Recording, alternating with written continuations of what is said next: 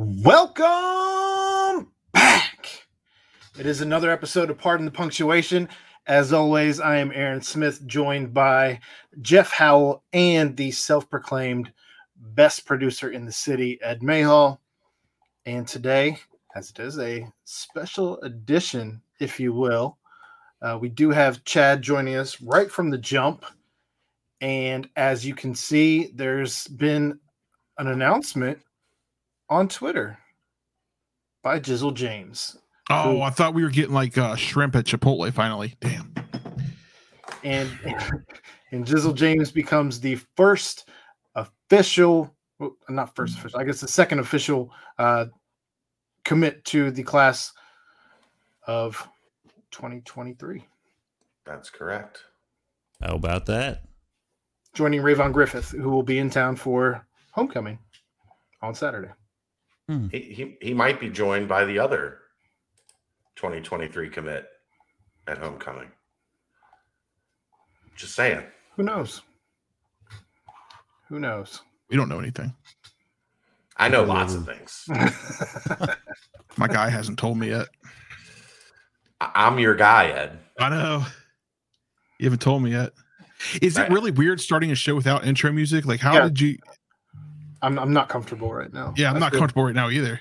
I mean, we start every show that we do on the BCJ network other than this one. Right. Yeah, it feels weird though. Intro music. But there it is.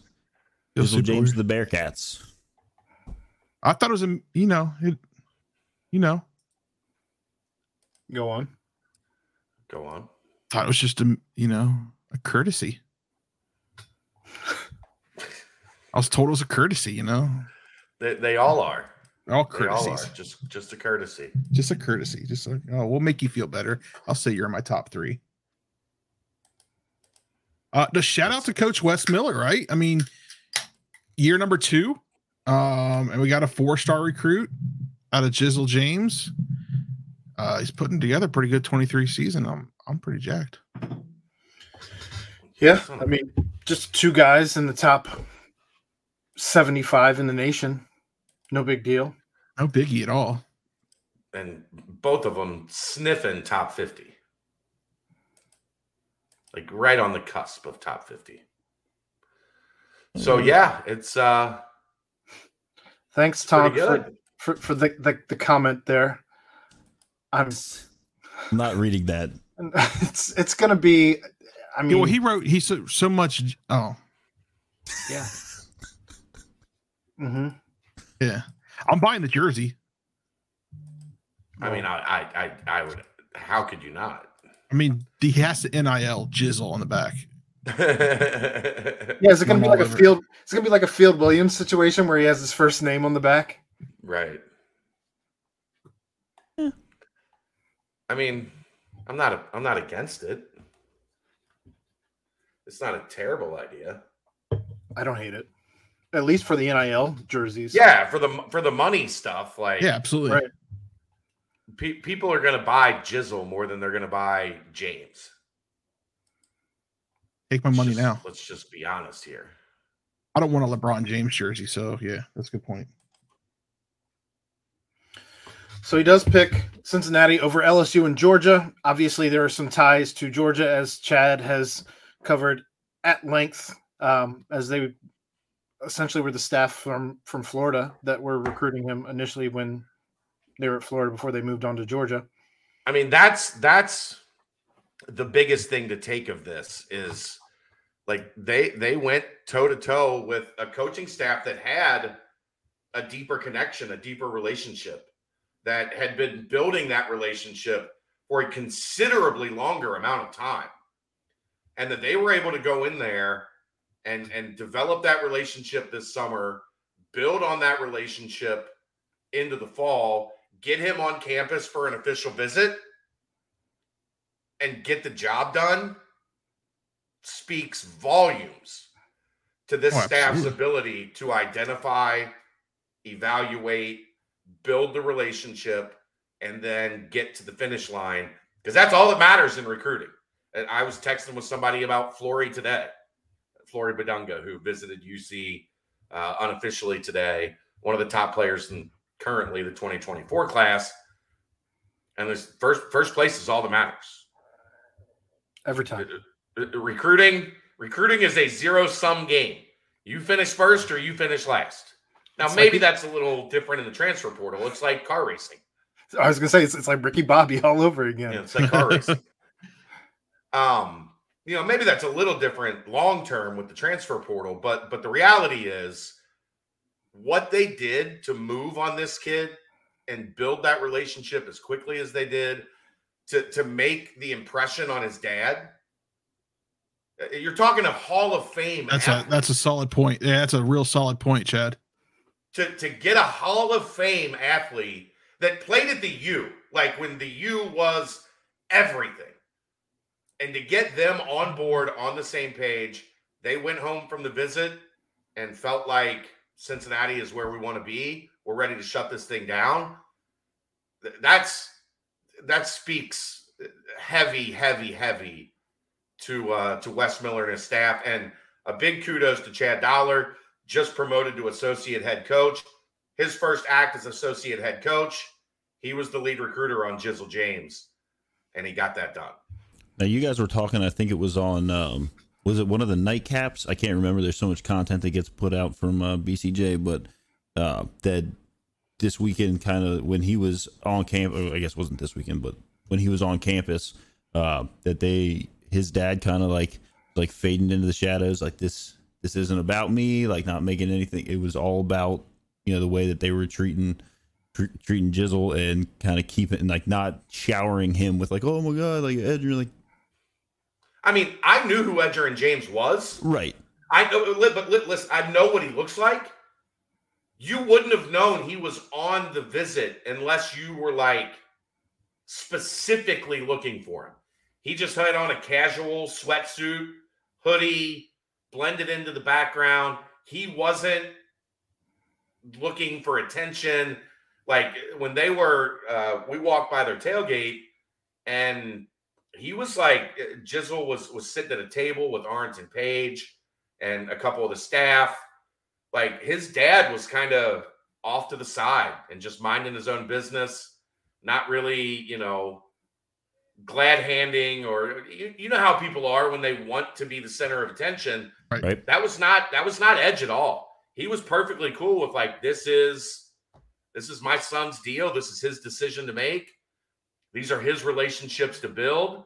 Like, obviously he's going to have some influence and have like a voice, but you wouldn't have known.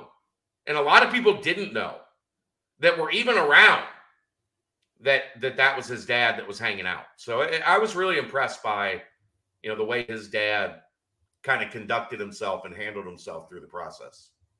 The other thing I want to shout out here is, the Bearcat Journal Nation, along with Bearcat Nation at large. Obviously, the heavy lifting was done by the coaches and the staff and all of that. But when you see on Twitter and you see on all the social media sites, like some fan bases don't do what our fan base does, and that is make kids feel like this is the place to be. Like when we get guys here, regardless of if they come in as a 5-star, whatever, like if they come, as long as you come in here, you're a Cincinnati Bearcat for life, and we're gonna take care of you and back you all the way through your journey here and after you leave. And I thought I think what was important there to Jizzle is he wanted to go to a basketball school. Like he wanted to go to a place that basketball is really, really important. And from what I heard, like when he was coming on his visit, he posted like Cincinnati official, today or whatever. And then he got on a plane to fly to Cincinnati. And when he got to Cincinnati, it already had 1,000+ likes and 150, 200, comments and retweets and quote tweets. Apparently he was like, I had to like turn off my notifications because the Cincinnati fans were just dominating. And that was unlike anything he had seen anywhere else. They knew his name. They had the big head. Like, they were chanting for him when he was down on the field before the game. People recognized him when he was walking around. Like, I think he signed a bunch of autographs as they were like just walking through the crowd. People excited, like that stuff. Say what you will. Is it a little silly? Sure. But guess what? Again, first place is the only thing that matters. And if it helps you finish in first place on a top 50 level point guard, one of the best point guards in the country, whatever works, man. All's fair in love and recruiting. Now, for the folks that haven't had a chance to be around on the AAU circuit or anything like that, like you've been, Chad. I have been. That's what I do in the spring and summer. What are some of the big things in his game that stick out to you that will kind of flow very well in Wes Miller's scheme? He's a Bearcat. He's tough. He's physical. He plays really, really hard at all times. He's a guy you want to play with. Like when you watch him play, that's what jumps out at me. He is a guy you want to be on your team. Just because he does things the right way. He's a good passer. He's cognizant of getting his teammates involved. He's got a deadly mid-range game. He's working on expanding that out to 3-point range. I think some of that, like if you look at his release, it's really good. If you look at his rotation on the mid-range game, the ball comes out of his hands the way it's supposed to. So there's a lot to like about his game, especially Wes Miller is a defense-first guy. He wants to pressure. He wants to get in you. He wants to get after you. That's Jizzle James. He's going to be a guy. He's 6'1". He's got good length. He can play underneath the ball. And by that, I mean, like, when a point guard has the ball, the way you pressure is to play up underneath. Like how Villanova's played for years and years and years and years. They make dribbling difficult. And if you can't dribble as a point guard because the opponent is that distractive and disruptive. I don't think distractive's a word. I'll look it up. It got the point across. I think I just made that up. If he's that disruptive, it makes offense really, really difficult. And that's the type of things he can do.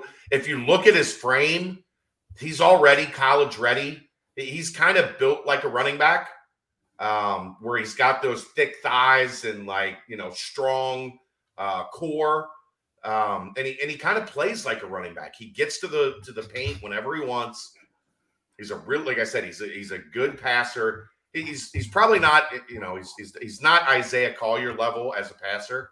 It's not a word, is it, Ed? No, I didn't think so. I'm sorry. I tried for you. Oh, no, I knew it coming out of my mouth. I had just made up a word. It's okay. Sometimes in podcasting, you just make up words. Yeah, absolutely.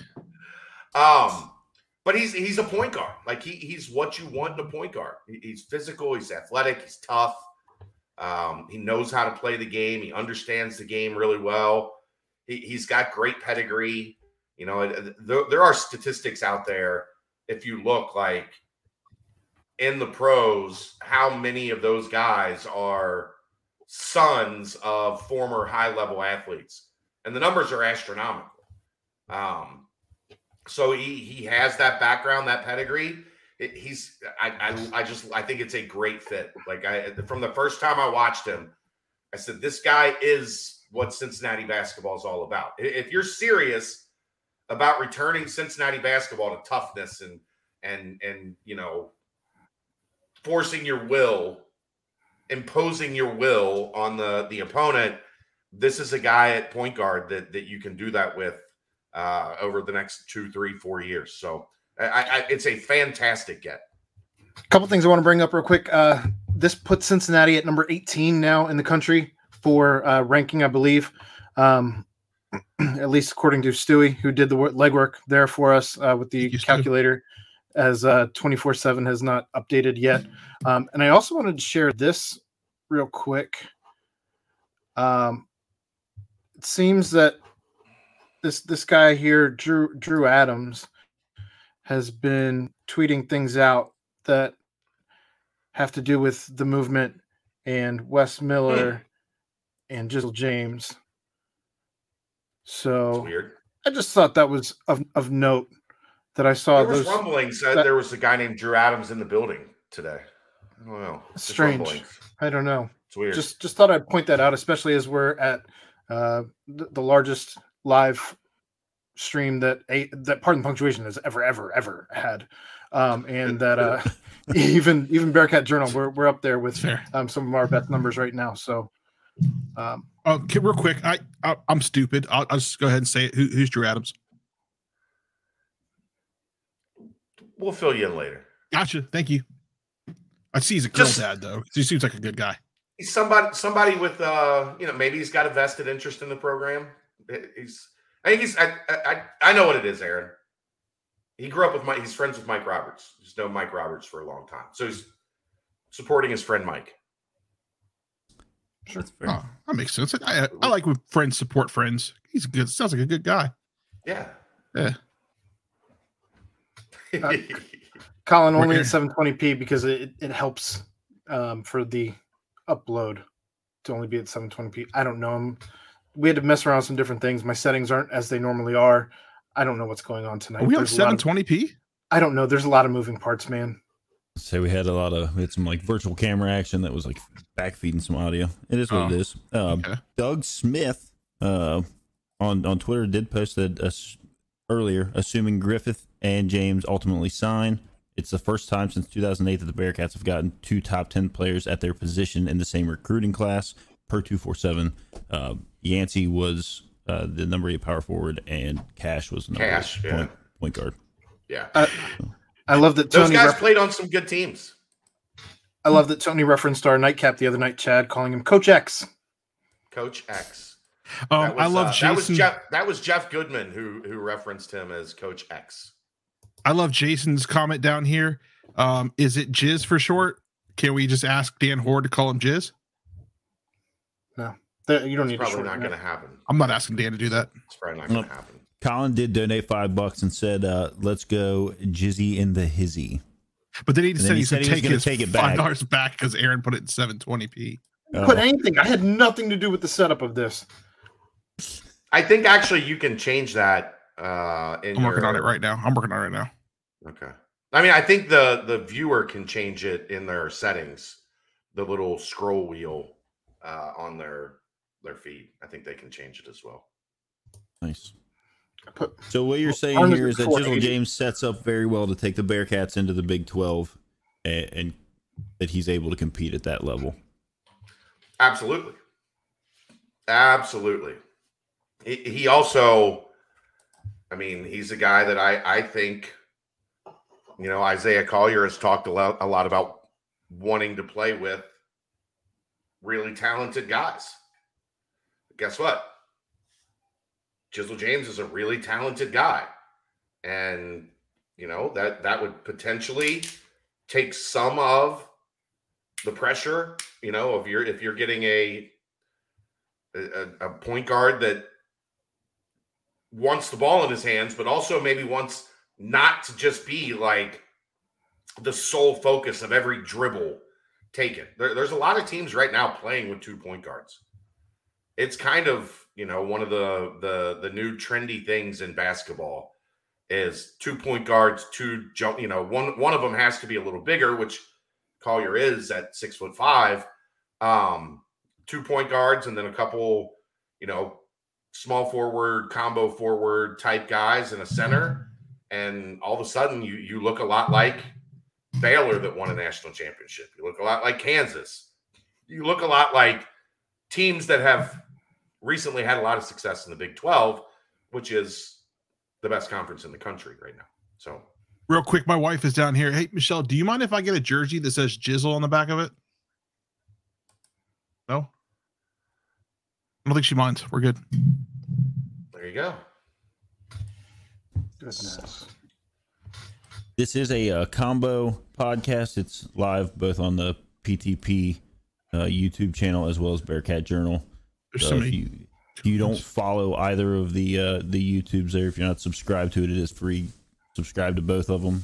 Like, and, subscribe, comment, tell us how all the good awesome we things. are. Right. All the things. I don't think Aaron's angry. No, I don't ever know what he's doing over there. Oh, wait, one. Oh, God. 720 is P right now. I'm glad we have a real producer on the case. Thank you, Ed. Hey, you're very welcome, Colin. You're very welcome. I had it at 480 before. Yeah, that's why I bumped it back to 720. No, I had my settings were at 480 for my camera. But I'm not even on. I think I'm on Mozilla right now. Normally I use Microsoft Edge, so everything's again helter skelter tonight. So, can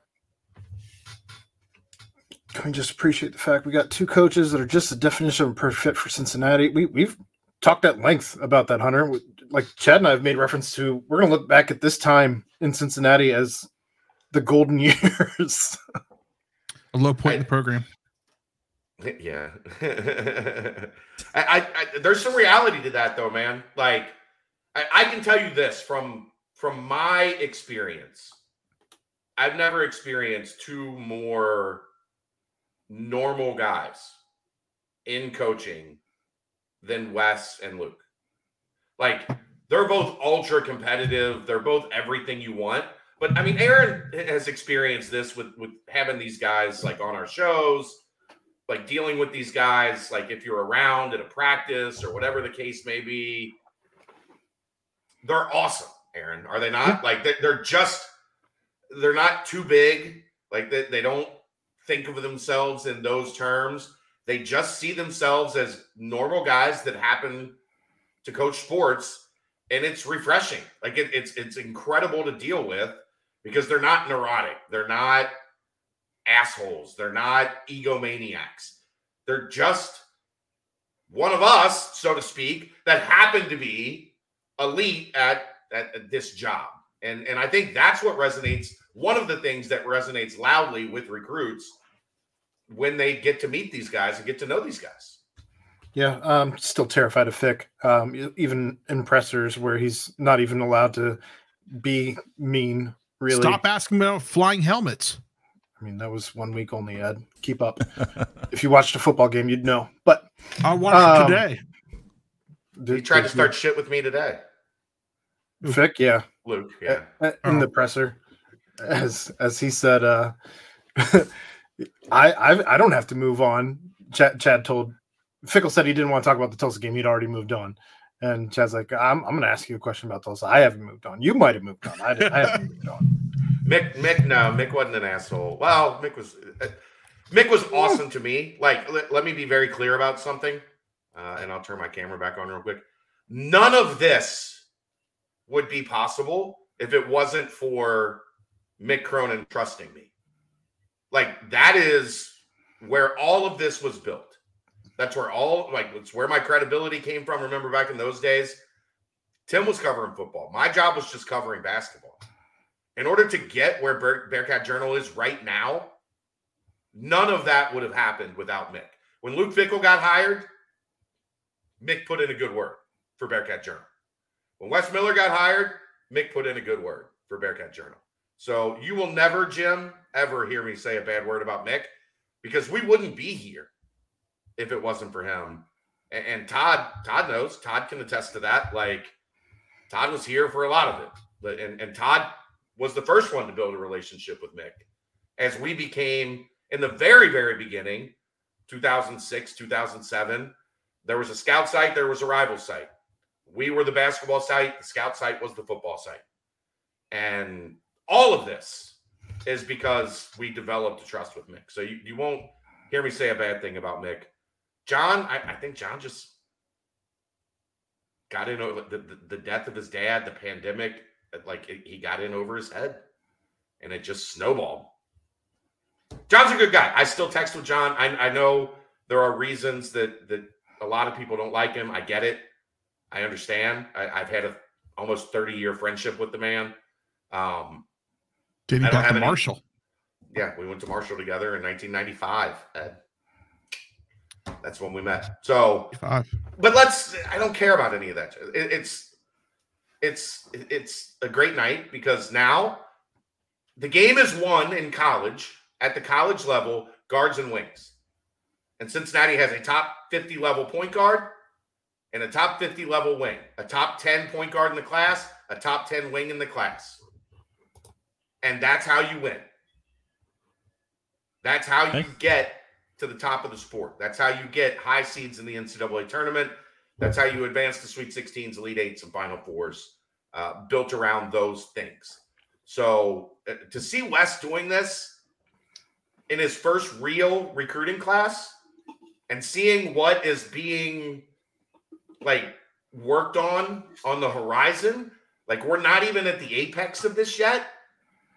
There's a lot of reason to be really, really excited about UC basketball right now. You could even say you could be fired up about I'm UC fired basketball. Up. This is where if there was an elite producer on this show, there would be a soundbite of Wes Miller saying I'm fired up. I'm not even sure he's at his computer currently. I have one on Technically, file. it is in Hold the on. intro, but we couldn't play that tonight. I think I have one on file. Well, that it'll be late now, but It'll be late. I got called out being late the other day, so it's fine. now when you break down recruiting all the way down to a very like basic and simple thing, which it's not, to be able to build a class to attract other top players, you've got to Arnton Page. So to be able Arnton to attract Page other, before you finish that thought, Arnton Page put his visit pics on Instagram 5 minutes ago, as in his Cincinnati visit pics. As in he just posted them. That kind of ties into what I'm I think it was getting a at. courtesy. I think it was a courtesy. Go on. To be able to draw in other high level players, they want to play with other high level players. So if you can, it's not. There used to be a thing where guys wanted to go and be the man. Like I want to go where I'm the highest, I'm the biggest dog. That's kind of gone away with like as we've seen the prep school scene really elevate. And then as we've seen things like the Nike EYBL, where they're essentially like an all-star team from each area around the country, each major area around the country, guys are understanding. If you want to win at the EYBL level, if you want to win at the high prep school level, you better have 3, 4, 5 elite players with you. And guess what? That carries over even more so into college because you're competing with older dudes, guys that are 22, 21, 22 years old. So this idea of like guys are afraid to play with a boatload of talent, that's kind of gone out the window because the feeder system has changed, right? well, and then I mean, you can even break it down even further. Like a lot of these guys, like even though they're from different parts of the country, are playing together a lot more. Traveling. I mean, like look at Rayvon. Like Rayvon's in Arizona, right? Correct? And he's playing with a major 2024 target that just happens to be from the same AAU program as Jizzle James, an AAU program coached by a man named Steve Reese. Jeff, do you know Alicia Reese? I do. That's her brother, Steve Reese, that runs the Florida Rebels AAU program. It's all about making connections, Chad. Ironed up. Recruiting is 100% connections. Thanks, Ed. 6 minutes later. Jesus. So Ironed up. Why is it only doing ironed up? I don't. I tried to do that. stop it. I'll have better next week. This is also a little bit scary to see how we're gonna say Jizzle develops in the Monster Factory. Like that's a little bit frightening, because I think we've seen some of the transformations some of these guys have made, and he's already like pretty solid dude. So to see what he's able to turn into there With Rapo, yeah. And then obviously this, like, it's still all quiet on that front, right, Chad? That's correct. For what? How are we feeling about Collier committing? that's still in the air. All quiet. Sounds good. We talked about it last night a little bit. If I had gun to my head, I would guess USC, but that's not anything of substance. That's just me siding with recruiting where mom usually gets what mom wants. But in terms of like straight up information, he's done as good a job as any kid I've covered in 15 years of, keeping everybody guessing. Rayvon just commented, just put committed on Page's new post. Or Instagram. Looks like Jason says that the pics on Page's Instagram are awesome. Video of him watching Max Heel and older Bearcat bigs. So There's if you history want, here. You want to find those, Ed. I mean, there's that stuff is out there. Like, this is still a basketball school. Like, these guys want to commit and bring this back to where it was. Oh, is this Arlington's? So here, for those of you listening, obviously everybody that's here can see this. Ed's pulling up Arlington Page's just put Instagram. Committed. I mean, it just looked better. Ray is recruiting his ass off, man. Ain't he though? Oh, Good for him. Exactly. He there's guys he wants to play with, and he's going after him. But look at this. I mean, just look at like, I mean, there's like Bearcat, just random Bearcat accounts that are on there, like Bearcat coverage. Let's do it. That guy wants to go to IU. The one at the top said, join Ray and Jizzle. Yeah, I'm seeing a lot of red and black and UC stuff getting posted on there. I don't see anything from any other schools. Indiana's got a couple. Yeah.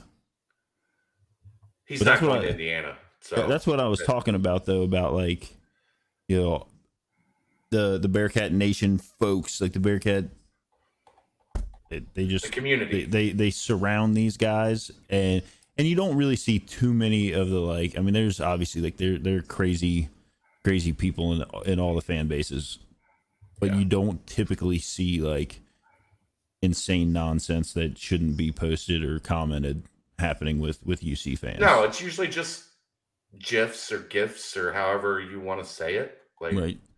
It's innocent, it's harmless. Don't say a word. Just let them know. You don't have to say a word. You can just find your favorite Bearcat GIF, and anytime it's time, you go post it. That's all. Yep.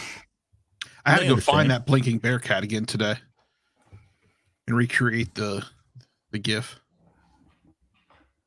I was down for it. Good job, Ed. Thank you. Congrats. Above and beyond. That's what I do. So when does the official signing window open, Chad?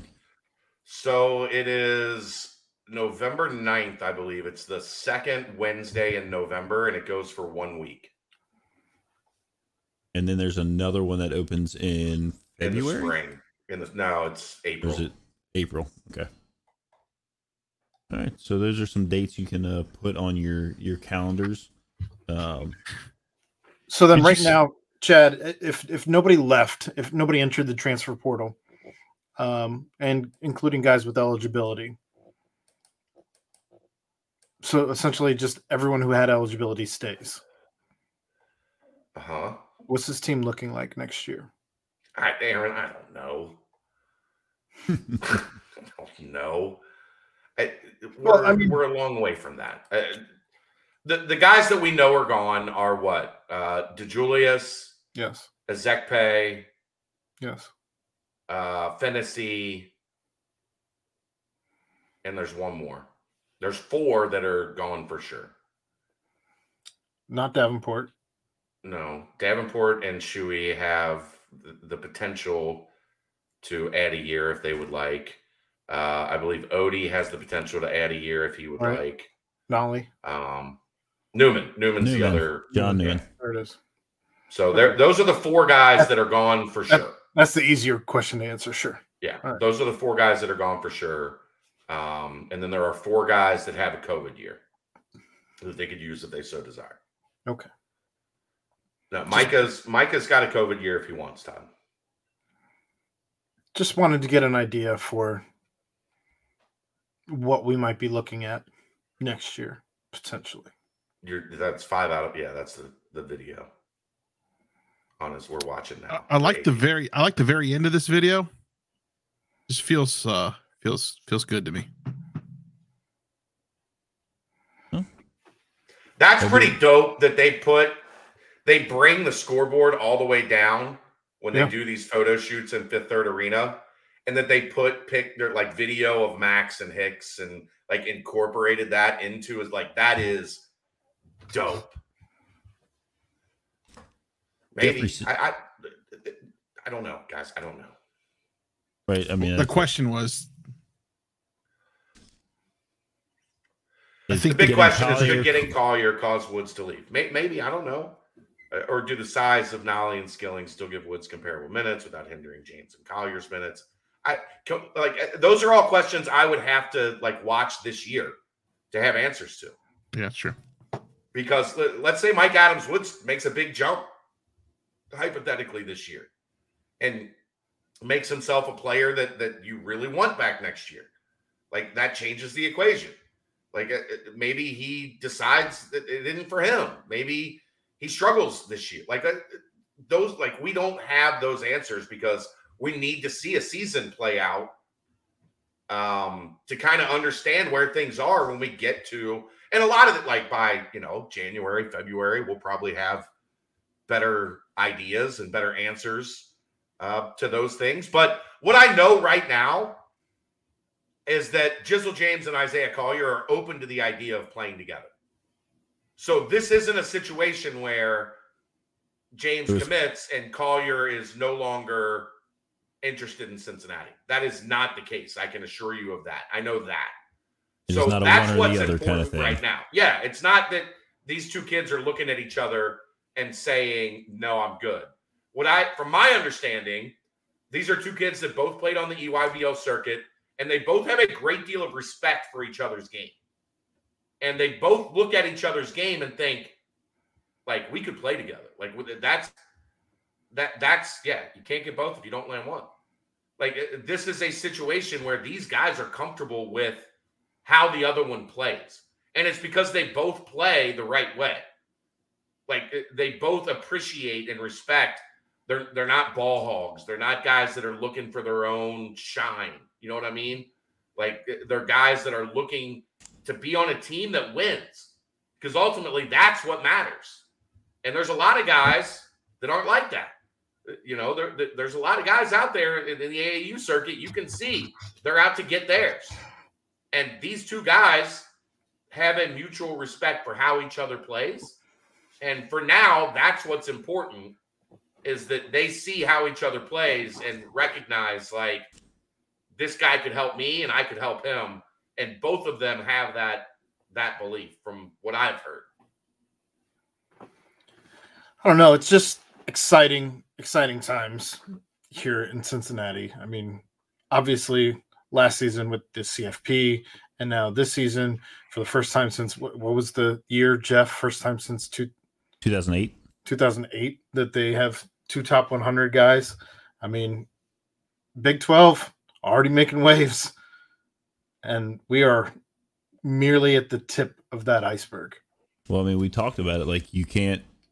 You cannot roll into the Big 12 with a roster that can't compete and then expect to grow. You'll just get shuffled to the bottom of the order, and that's where you'll stay. Right. You won't get out. You'll just get buried. Right. And then people will look at it and say, I don't want to go play there because you don't want to be the Rutgers or the Maryland of the Big 12. Right. That is a very good point. You do not want to be the doormat for everybody. No. It's not a fun place to be. Well, because otherwise, whenever this all happens again, because there's bound to be a reshuffle at some point in time, it's not just going to be this forever, right? We're not entering the end game. So it's never been this forever. Correct. So whenever this reshuffling happens again, you don't want to find yourself on the outside looking in ever again. And how do you do that? By making sure you're relevant. You go to the CFP, you put a team together that is going to make runs in the NCAA tournament. And that's what you do. There's not a ton of schools that are able to do both of those things.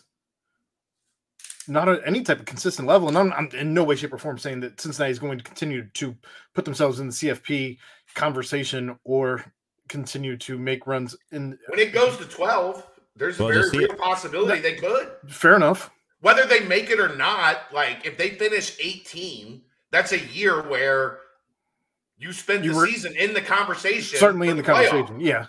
I guess I was thinking at 4. I'm not used to thinking about 12 yet by any stretch. We're not even in that realm yet. Jeffrey, basketball gets 13 scholarship spots. I can't. Yeah, I keep clicking on these things like I to do it, and I don't. 13 scholarship spots every year for basketball. The AAC sure felt like forever. Especially when the Big 12 decided not to expand. There was definitely a point in time where it was like, is this where we're going to be at forever? Yeah. Well, and I guess that's my whole entire point is like, you don't want to find yourself in those positions ever again. And I think, I think when that happened though, UC realized that, and there have been a movement. There's been a movement at UC. Well, they did that thing where they hired Luke Fickell, right? And retired Luke Fickell. And maybe I'm like not remembering this correctly, but that wasn't necessarily like the most popular decision at that time. I mean, like it wasn't like here's a slam the scary dunk. part. Like a lot of people. The scary part is it was down to Luke Fickell and Scott Satterfield at Louisville. And given where Louisville is right now, that thing was close. Like they were ready. Like they were ready to hire Satterfield, just as ready as they when they were finalizing like down to having flight plans to both locations to pick them up. Right. Like they did, Jeff. They did. And it like a lot of that, the Satterfield stuff, because ADs prefer to hire guys with head coaching experience. So Satterfield had that. I gotta pause for a second. Okay. About the only good thing, to Todd's point, that Bone did on his way out that was good for the school was hiring Luke Fickell. Oh, I mean, he's certainly. Bone's certainly trying to make it very difficult for Cincinnati at this point in time, all the way from Southern California, moving forward. I mean, especially in regards to Isaiah Collier. Well, look, it's better to be in the conversation for these guys. Like, for sure. Take a couple years ago. Do you think that we're sitting here live with 163 people watching us talk about like a 2-star guy that decided that he was going to come here and play? Jeff, I mean, if you were on Twitter today and we're scrolling for like an amount of, I don't know, longer than 10 minutes, you probably saw that Cincinnati has visits and has made connections with several other 4- and 5-star guys that we have not even talked about in this space. Like not just PTP, but in Bearcat Journal space. We have not even had conversations about these kids yet. Well, I think we brought it up. You brought it up maybe, I don't know, 2, 3 on one of the shows. It might have been PTP. It might have been one of the other ones. But having these guys, like there's whenever they're like, hey, we're talking about this kid. And he's like, I don't know, maybe 75 or maybe he's like 110. And guys are like, oh, yeah, like that's a cool name. But what about these guys? Like we're looking at top 10 guys. We're looking at like that. I mean, you need those guys, and those guys need to know that regardless of where they land on the whatever ranking system there is, if Wes Miller believes in you enough to bring you here, you are going to get the same support that a number 1 recruit in the country is going to get. I think we're getting to that point with not just football, to your point, but also with basketball, where these guys are evaluating both Luke Fickell and Wes Miller and staff. They're evaluating players better than most programs, even your blue bloods in the entire country, where they're on them before anybody else is on them, when they're still back in the 75, 110, 150 range. Speaking to basketball and football, when they're 2-star, 3-star guys. Flory Badunga was not even ranked. Was he, Chad? He was a complete unknown until spring.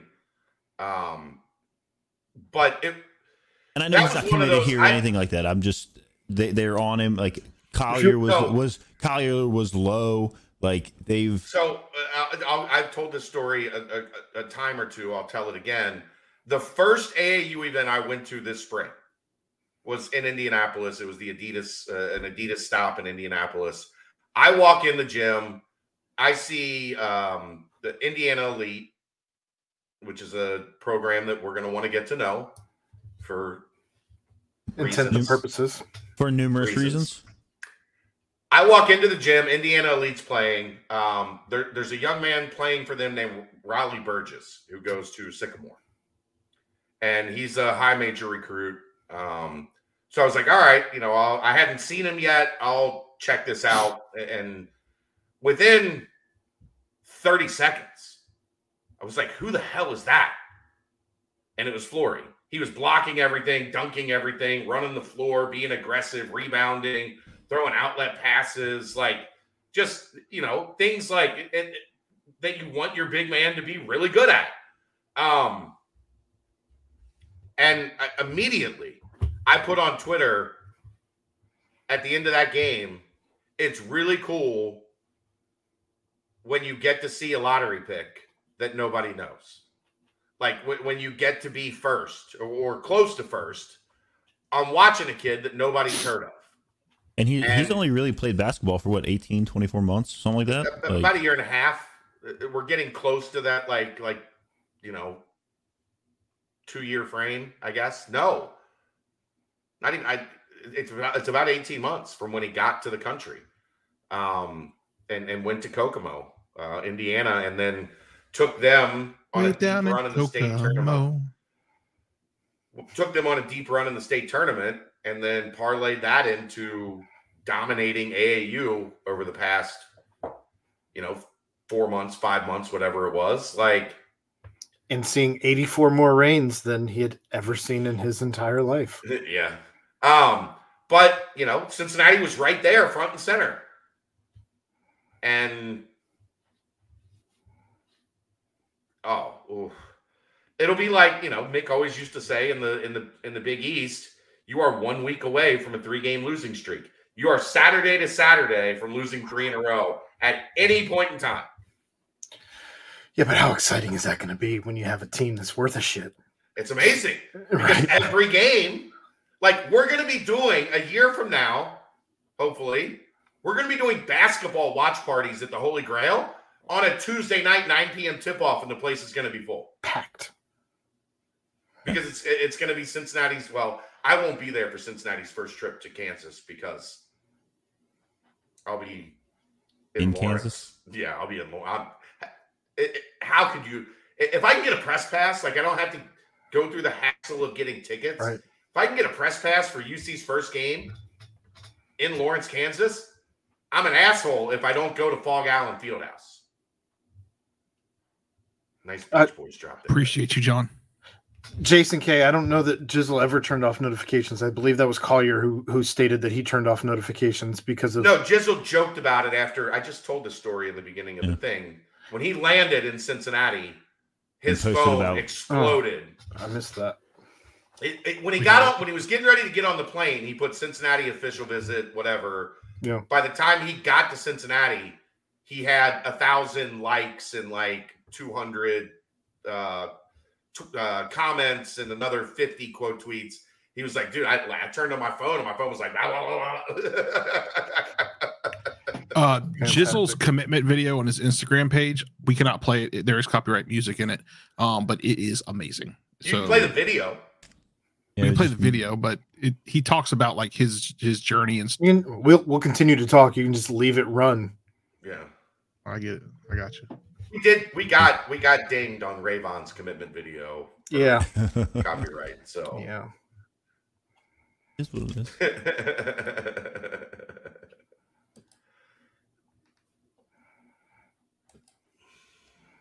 But if you happen to be listening to this in podcast form, then it's really we should keep talking. Yeah. Head over to Jizzle's Instagram and you can watch and listen. I mean, everybody's gonna have to go there to listen to it, but I love the comments on it. Rayvon Griffin, it's headhunting season. It's tough. I think he said the same thing on Twitter. Oh, did he? Okay. Yeah, when he posted a picture of the two of them together in a graphic already. ooh, I retweeted it out. Yeah, I don't know. It's certainly unprecedented times because, I mean, back in 2008, if you go all the way back to then, that's what, 14 years ago? Where you were at in your life at that point in time, Jeff, Ed, Chad? 2008, I just got married. I mean, I had just recently graduated. Yep. Kelly didn't have cancer. That was an awesome time. I mean, that's But it was a a good long time, time ago. And prior to that, I believe the last time they had done that was what, 2000? Where they had two top 100 kids? Yeah. And 2000, I mean, I know 99 technically, because they came in 99. Sure. I was just starting high school in 99. Right. Yeah. Finishing 8th grade and going into high school. I'd been out of high school for 4 years, so I mean, but that's how, like, this is crazy that's the timelines here between 99, 08, and now. Can we talk John Cunningham for a second? Yeah. The balls on that man to like go outside the box, because Archie Miller was considered a layup, right? People wanted Eric Martin. There were ties to Ohio State for Eric Martin. Yeah, there were ties to Ohio State with Ryan Peden that wanted the job. People want Nick Van Exel. Yeah. And John Cunningham went through his process and said, I'm going to find the right guy. Well, he hired out as well for that process, correct? Not really. There wasn't a not like a search there party? wasn't a search firm that like there's different ways to do search firms. You can hire a search firm like as background to gather information and to like do your due diligence, help you with your due diligence, and then you head the search. That's kind of what Cunningham did. So there was a search firm, but it wasn't. There are times when, depending on how in bed with these search firms you are, they basically present you like, here is your hire, right? Like, you've hired us to do this. Here is, this is our number one guy that we need to get a promotion. We need you to hire him. Or you can hire him to do background and provide you with all the necessary information on different coaches. Todd, I don't know that Mick really knew Wes all that well at that point. That didn't really start until Wes reached out to Mick at the end of the process. And the question is, did Mick call John C. to put in the good word for Miller? I thought it was a fantastic question for those on the audio format only. I don't know that Mick and Wes were that connected then. I will tell you this, for a lot of you people that want to hate on Mick has done a lot of help behind the scenes for Wes on who to know in town, like who were the power players, who to go get as a strength coach. Yep. Fair point, Ed. I think Wes asked a lot of people. I think Wes asked a lot of people around town, who should I get as my strength coach? And everybody said, Mike Rayfelt. Well, can I do that? Can I make that happen? The answer was yes. So I think that was more like once things were far along in the process, Mick and Wes connected. And I think Mick has a lot of respect for Wes. I know Mick has a lot of respect for Wes. and the way he operates and the way he does things, because Mick has told me he has a lot of respect for Wes and the way he operates and the way he does things. Not to name drop, but I'm just saying I can confirm those things because those are conversations that I've had.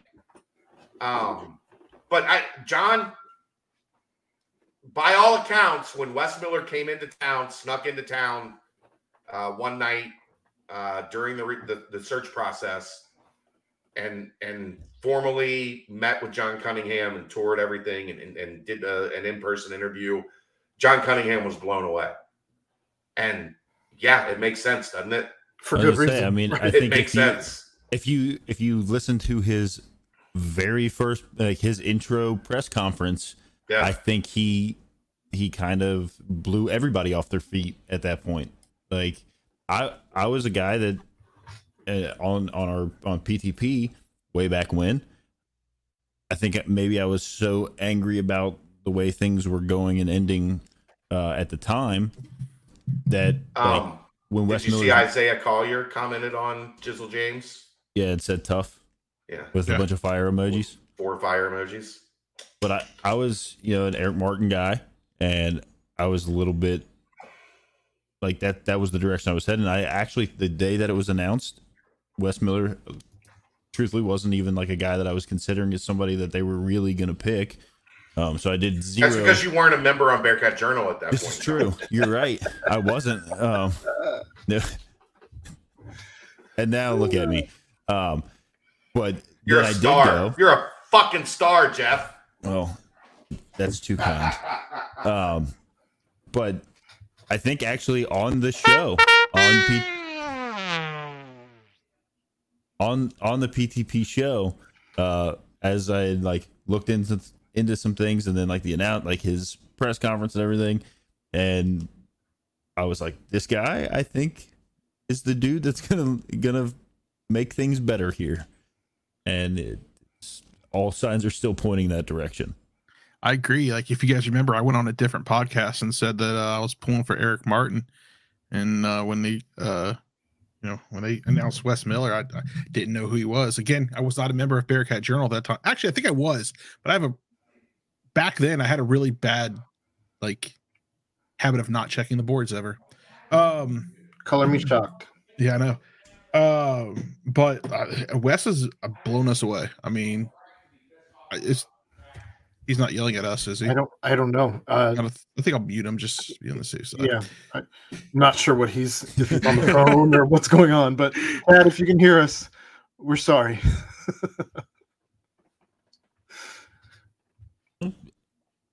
I don't know. I mean, I'm super pumped about everything happening right now. Basketball, football, I was going to actually ask Chad, and maybe I'll wait till he gets back, but with all the help, that Wes has been getting from Mick, is it possible I'm back, kinda. All right, cool. Is it possible that we get a 1-on-1 with UCLA now that these guys have become pretty good friends? I guess I'll never say never. I know it didn't go over well for UCLA last time. Well, no, I just know knowing how Mick was having to face Danny Hurley, he's not one that loves being in those situations where even if you win, you kind of lose. That's fair. Maybe I wouldn't rule it out. I think down the road, maybe it would be, if Wes gets things rolling. But the thing is that anymore, you're talking about all these league teams are probably going to be playing 20 conference games. There's 31 games. You have 20 conference games. You're going to have 2 or 3 games in an MTE. And then you're going to have another 2 or 3 games that are conference challenge games. So you're looking at 24, 25 of your 31 games are already kind of spoken for before you go into a 31 game season. It's going to be difficult to schedule a lot of these home and home type events that we've seen in the past. Will there still be a little bit? Yeah, but you know what? If that's how your schedule looks, you're going to need some wins. You're going to need some home games where you can't afford that second year where you have to go out and like return a trip somewhere and you're giving up a home date to make a couple $1 million.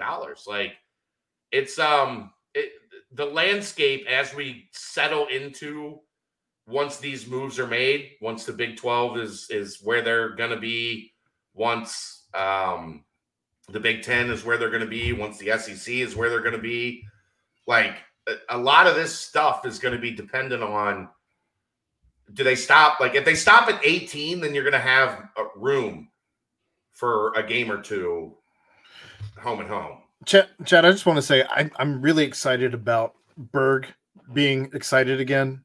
He just tweeted a little bit ago. He's excited. He texted me earlier today, like, "Is it happening?" I was like, "Yeah, bro." He tweeted a video of Jizzle a couple minutes ago, and I immediately responded, "So is Jizzle also creamy?" Stop. Oh God. I love Chris Laporte's video that he posted. It's just him on a megaphone yelling, "Yeah." For those who don't know anything about Berg, he calls anyone who can shoot well creamy.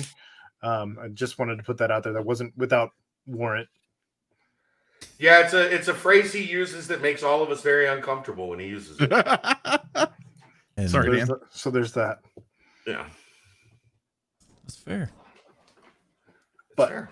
It'd be really cool if there was like a group chat between like Ray and Jizzle and Isaiah and Paige. Like one of those would be pretty cool. I agree. Cool. Or if any of them had ever talked about playing together, or all four of them had talked about playing together. Or possibly. If they ever rode one of those banana things together in the Bahamas, talking about want to come play in Cincinnati. And we're talking about things that might actually be real, but aren't real, but are real. Maybe if they were, I mean, the really banana cool. things are real. But if you want to get the best information about Bearcats and that kind of stuff, you can head over to bearcatjournal.com. And well, I'm gonna have to. I'm gonna have to bounce out here in a few for temporarily. I can come back. I know we've blown up the format. Like you guys have a new format for the show. That's all good. We This tossed week that one is- out the window. This week is good for all the doing reasons. Yeah.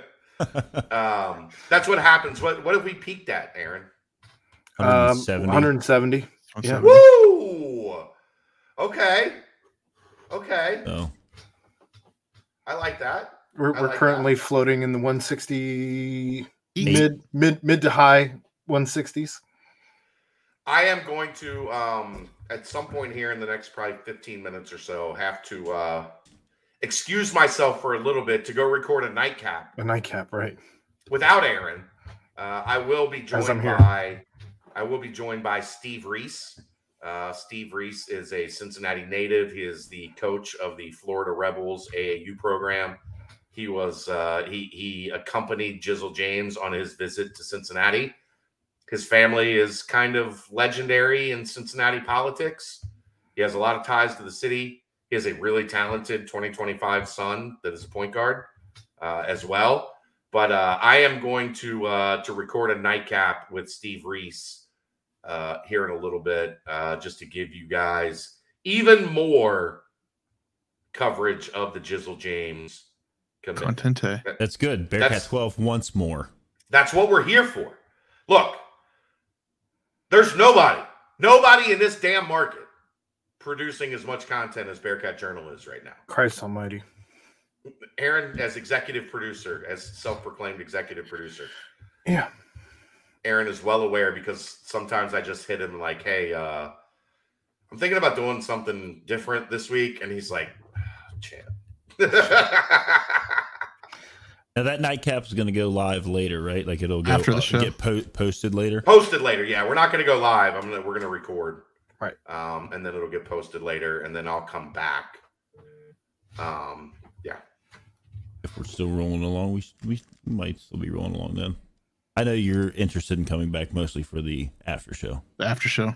Well, I'll be here for the after show. It's my favorite. It's my favorite thing of the week. The PTP after show.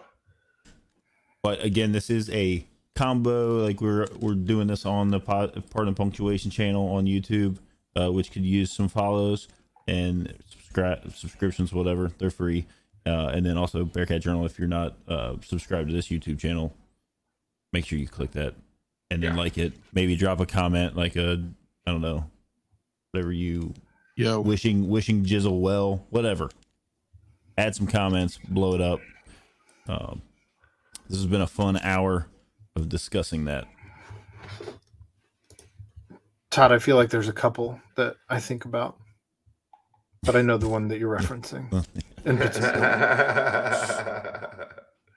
And it's not Mother Lover. I'm on a boat. It's not that one. Not the one with Akon either. After show Jello shots. That's a Dave thing. That is a Dave thing. We'll see. We'll see. Jeff hasn't made it up to the Simone family tailgate, which I think is kind of criminal. I know. It's kind of criminal that Jeff is, now the co-host of what is fastly becoming the #1 podcast in the network, and he's never met Dave, the Simone family, or done a Jello shot. I know.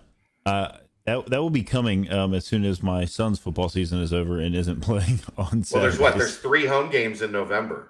Yeah, we'll be at one of them. I've already reached out to Aaron because he has tickets that sometimes he parts with. They're not. I don't have any tickets. Let's keep that all the way real. Well, my family has tickets, right? And sometimes there are some they part with. Right. You know what I mean. And Jeff wants them. I know. So that'll be a thing probably in November. But kids playing football comes first. All right, Chad, you go take care of business. We got. I don't have a text yet, so I can hang around until I get the text that he's all right. He's in place. Unless you want to kick me out, then just kick me out, and I'll just hang out in the lobby. No. We're gonna roll into. You want to roll into Bearcat? Roll into football. Recap of Bearcat football. I know Chad was at the presser today with Coach. That's not how this works. Ed wants to do this. That was a loud one. That was a big one. 50. All right, I'm turning it down more. I thought you put that at 35 or something. Yes. I thought we did it 40. No, it's 35. Anyway, Chad, you were at the presser today with Luke talking about Tulsa. I listened to at least all of Luke and most of Jabari. That was as far as I was able to make it today. But did you find it odd he didn't really want to talk about Tulsa at all? No, I think they're done with Tulsa. They never want anything to do with Tulsa ever again. They're dirty. They're cheap. They try to drag you down into the mud and make it a street fight. Cincinnati is okay with that, but it's not their preferred place to be. So I think they just he was more than content with being like, look, we went in there, we got the smoke in the form of fireworks that they set off for the celebration of Ivan Pace making a game-altering play, and then they got on the bus, they got on the plane. And they got the fuck out of Tulsa, never to return ever again. Well, go ahead. I was just going to move on to a different portion of the presser, but if you have a follow-up, go ahead. No, I was just going to bring up a point that I brought up on Sunday, kind of in reference to Chad saying never going back to Tulsa, that apparently their own fans don't even want to be in Tulsa. As Dan Horde was on the radio, and he was talking about like the stadium filling up, and he's like, like the UC side seems to be filling in, like there's some fans over there, but if you pan the camera over to the Tulsa side, I'm not sure that they realized this game was open to the public. It's like, that is not good. And then there were like pictures that were popping up on Twitter, and Tulsa said they wanted the smoke. They've now gotten the smoke from the broadcaster, from the coach, from the team. Like there's no more smoke left to give to the Golden Hurricane. There are some. The question is, Chad, is any college athletic program in the country getting the same amount of content BCJ is putting out? Baylor comes to mind immediately. There are some, but those places also have like 4, 5, 6 full-time employees. Yeah. we're doing this as a labor of love. Generally, there is some money involved, but we're not at a point yet where I have like a staff and an office and things of that nature, like some of these other places. Although I don't know that you need an office anymore. I don't think we'd work well in an office anyway. I think we'd have way too much fun and not get anything done if we were in an office every day. I'd have FOMO. I'd have terrible FOMO because I wouldn't be able to be there. But right. The BCJ is Big 12 ready. That was, and Aaron can attest to this, that was the point of like, we have this year to throw as much shit against the wall and see what sticks. We have many 36. We have an evolving 30-60-90 plan. Right. You guys keep consuming all of it. Like the numbers are great on everything that we're doing. I need you guys to do better on the 2-minute warning. On any format. Any format. Yeah. TikTok, Instagram. I wonder if YouTube. That is hurting her a little bit. Is that she's TikTok, Instagram, YouTube. She's putting it on Facebook. Like if that's spreading the numbers a little bit thin. Nothing can skew hard on one particular thing as when you're doing it and all those. The numbers are rising. Like I'm getting notifications from TikTok and Instagram that I've never gotten. Like, hey, you're having success on this platform. Like it is growing. And Reagan is doing a great job. Like in what we want from that piece of content, quick, succinct to the point. She's doing a phenomenal job on that. So make sure you're adding the 2-minute warning into your repertoire as well. Nobody does what we do with the resources we have. That is 100% back.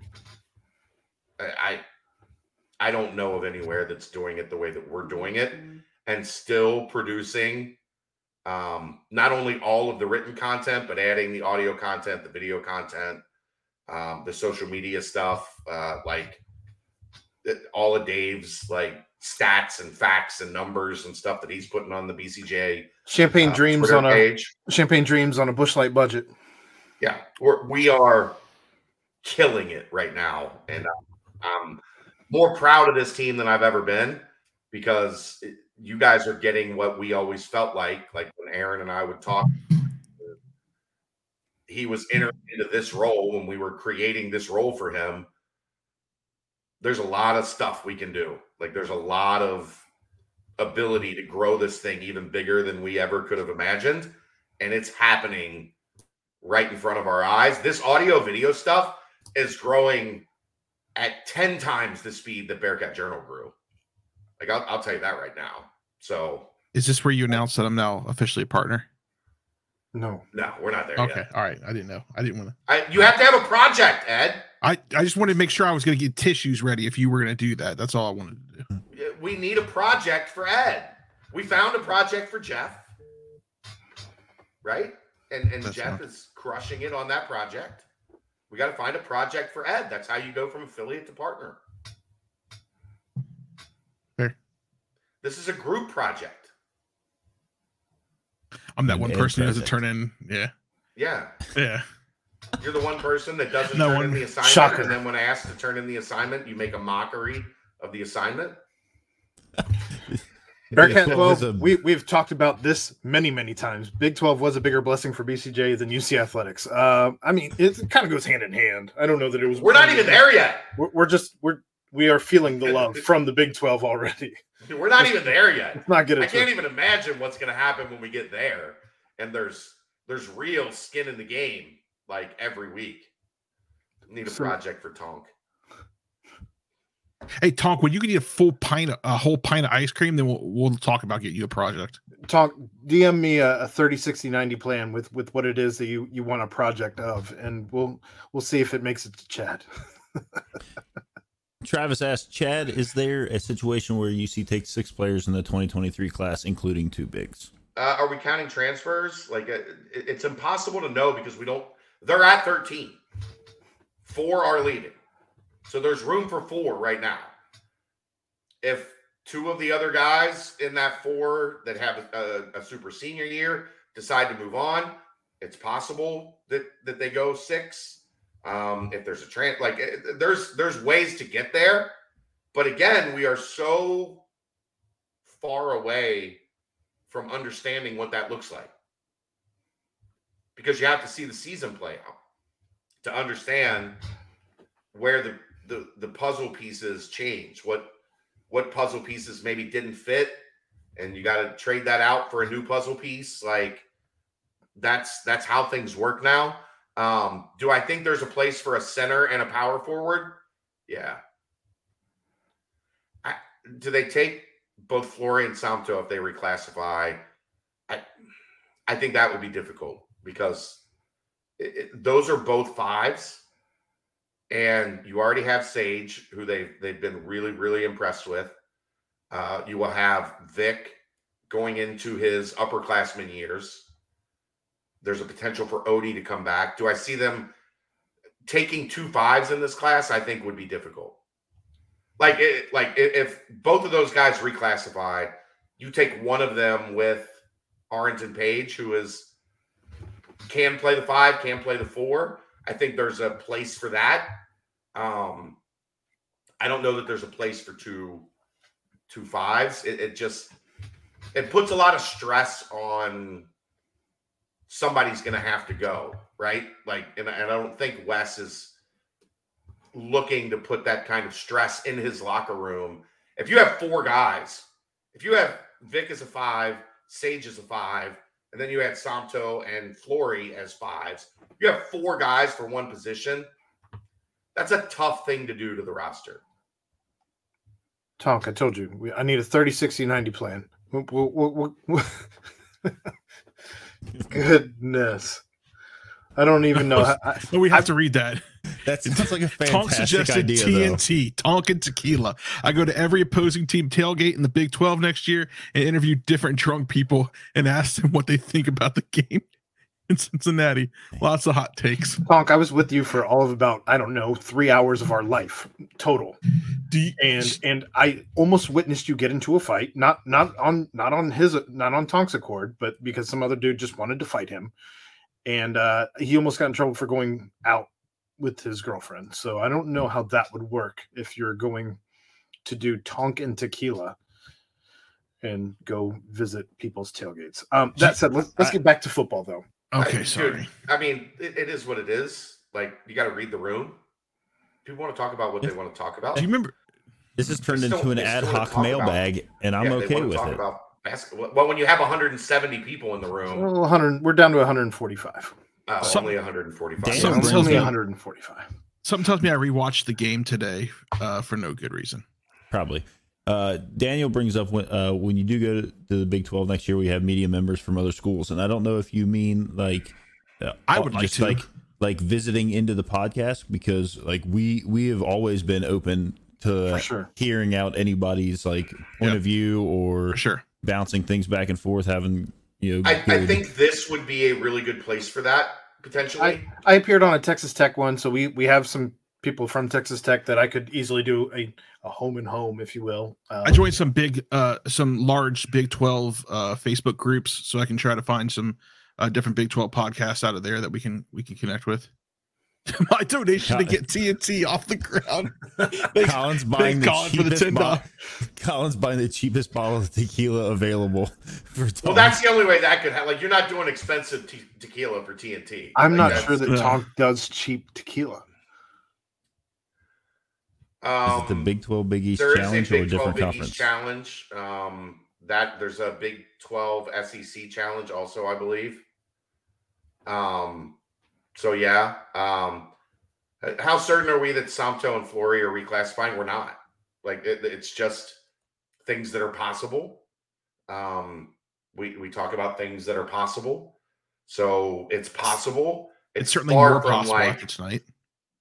Well, it's certainly more possible, I think, because we are now looking at 2024 changing NBA draft eligibility. So if you can get Ed, you look surprised? I had the timer going and it just went off. Oh. But okay. If you can get a year of college in 2023 and then go to the NBA in 2024, that will be better hypothetically than the guys that are just going straight out of high school in 2024. So the math is changing. The situation is changing. It's going to depend on how the people advising those kids and around those kids handle those situations. I'm not certain of anything. That's it. It's just when you work in this world, you can't be really certain of anything until it happens. Aaron can attest. Like, he's gotten to see a little bit of how the sausage is made. We'll talk about one thing on Monday, and it's different by Thursday. Yeah, completely different by Thursday. That's why there's a lot of stuff that you don't make public right away because it's still developing. I'm sure there's stuff that you don't even tell me because, well, I know there's stuff you don't tell me. There's stuff I don't tell. There's stuff I don't tell Kelly. Kelly doesn't talk to anybody. In any case, we need to give Victor him. Yeah, that's not happening. No. Dude, that guy's amazing. Like, he was like, look, he's a freak. There's nobody I've ever seen like Victor Wembanyama. He was like, he was talking about the number 2 player in his class, and he was like, that guy's really good. If I didn't exist, like, he would deserve to be number 1. Yep. Oh, I love it. So I guess we can get back to football then. What I had wanted to talk about from the presser was when Coach was asked about staying at Cincinnati and the fact that he has.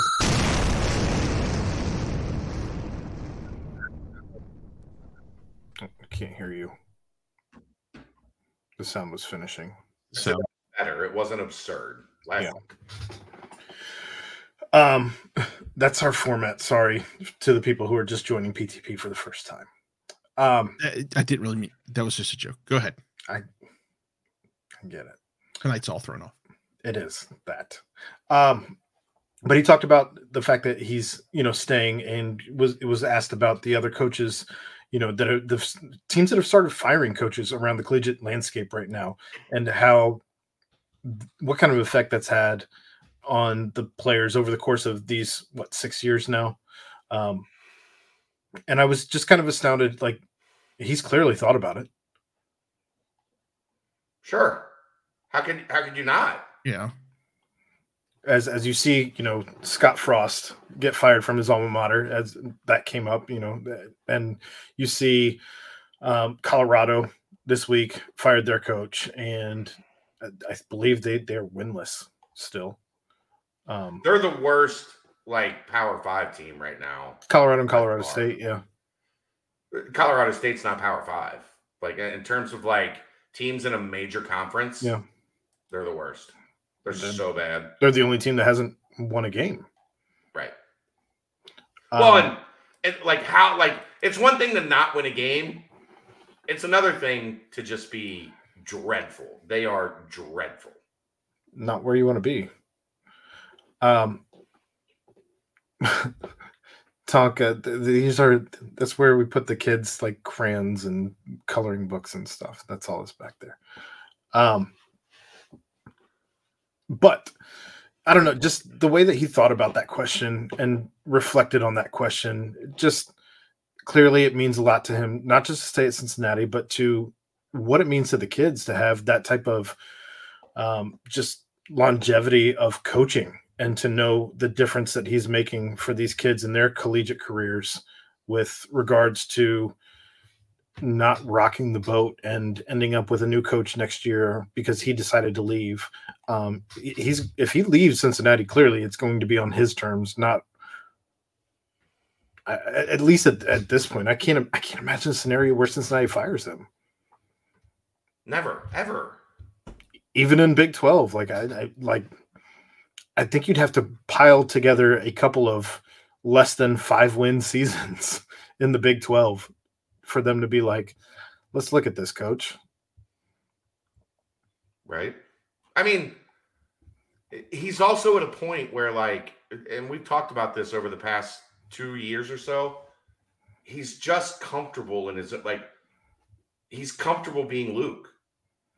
You go somewhere else, you're going to have to reestablish that. Right. You're going to have to learn the lay of the land, learn the donors, learn who the power players are, who you can, have a little fun with and who you can't. And as you bring that up, though, like that's another thing that you have to deal with in other places is the power players having too much power compared to the coach, where I don't think you run into that so much in Cincinnati as you do in some other players or other you can places. I'm sorry. You can. The thing I would say about Luke is I don't think that would matter much anywhere he went because of who he is. Like, I think boosters want to be coddled to an extent. They also want to feel like they're dealing with somebody that's genuine. And Luke erases any doubt about that almost the minute that you meet him. So I think he would I think he would be able to handle that because of his personality and who he is. Until you have somebody throwing dumb money in a Texas situation or... Yeah, but he's smart enough to navigate the waters. Yeah. He's not going to align himself against somebody that's like a major power player in that situation. I don't just really interesting to me. No, I get what you're saying, but I'm just saying, we talk about his personality so much. I think it's fair to say he's somebody that, because of who he is, no matter what the situation, I think he would be able to navigate through it. I guess in my head at this point, I wouldn't be surprised if the job he had after Cincinnati isn't an NFL job as opposed to another collegiate job. That's a fair point, Aaron. Very fair point, Aaron. I don't know that he comes off as a guy that would really want to go to the NFL necessarily, but he wants to impact 18 to 22-year-olds. I think my larger point is I don't know that he's leaving Cincinnati anytime soon for anywhere.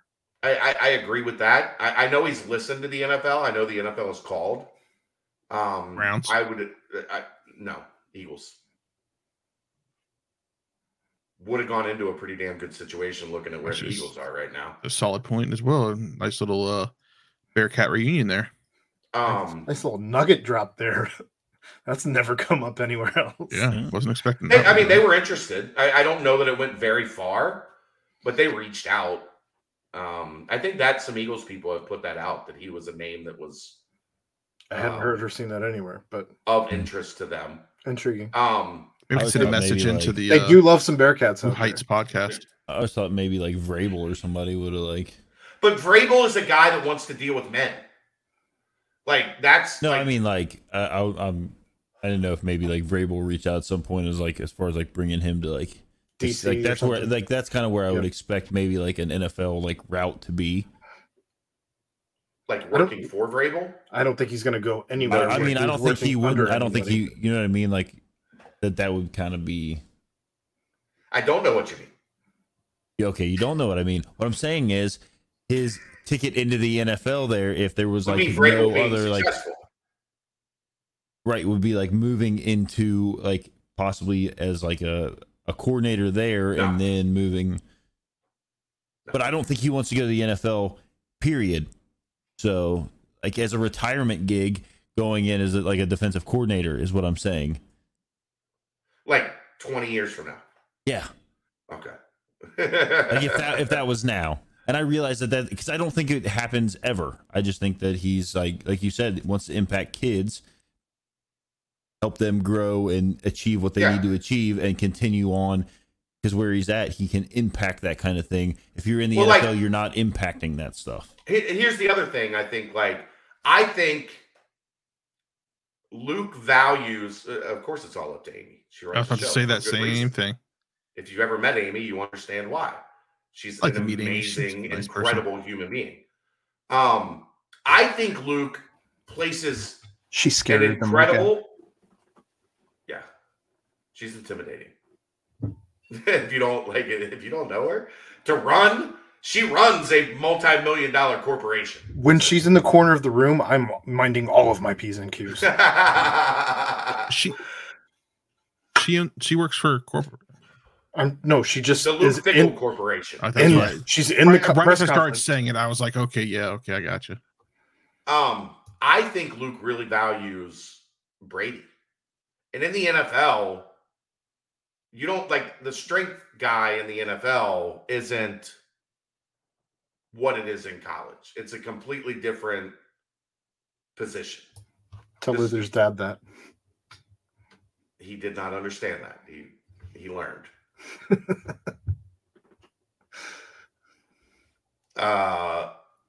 It's read between the lines, Josh. I haven't seen Pete Thamel include Luke on any of his candidate list. Even it's a possibility. It's because he knows he's not going Luke's anywhere. not just going somewhere to go somewhere. It's what we've talked about for a long time. Years. He's not taking another job just to take another job for the hell of it. He really genuinely sees the challenge of what he's building here and sees the ability to make this something that lasts. Like, he doesn't just talk about making UC a top 10 program just because he wants to talk about it. Right. He doesn't talk about anything just because he wants to talk about it. Right. That's fair. That's Luke Fickell. And if you want all of the information, if you just head over to BearcatJournal.com and click the subscribe button, it's not really that expensive and it's worth it. Jeff's dropping them tonight. He is out Thank here you, just Jeff. making sure the people know. Like, subscribe to this channel, to Pardon the Punctuation, to Twitch. Ed, you got a Twitch? You want to promote your Twitch tonight? No. Not tonight. No, Okay. I'm not allowed to stream yet in my community. So Don't you play Madden? He does Oh, that we- on the we do Pardon. the we do He does Mark. have- Yeah, I do Madden on the Part of the Punctuation YouTube page. This is very true right here too. I don't. I mean, Huh? yeah, no, it's actually very true. It is very true. It Right after our it old was- coach told us all to get jobs and called us bums. I think Go to hell! what Go to hell. people don't know is Aaron was actually the student that Tuberville was yelling at. I That's wish. fair. I wish. Aaron was the student. Aaron's also I- the guy who flies drones over. I Auburn didn't even State. go to UC. I went to Wright State. We've talked about this. Oh, this is a fair question, and once Chad gets back, he might have a different. He can you hear. know? He can hear. Yeah, Oh. you can hear. Will wants to know: does Luke go to Notre Dame if it wasn't for the Big 12 announcement? Big 12 announcement, I don't think had anything to do with it. I think the real question there is, does Luke go to Notre Dame if Cincinnati was not in the college football playoff? That's a what if game that you can always play, because there was always the does Brian Kelly leave to go to Notre Dame if UC is in the national championship game that year? What we learned is Luke Fickell did not go to Notre Dame and Cincinnati was in the college football playoff. Correct. We don't know if it's because Cincinnati was in the college football playoff. What we know is he took a $1 million+ raise from John Cunningham and put it in his briefcase because Didn't he look at it.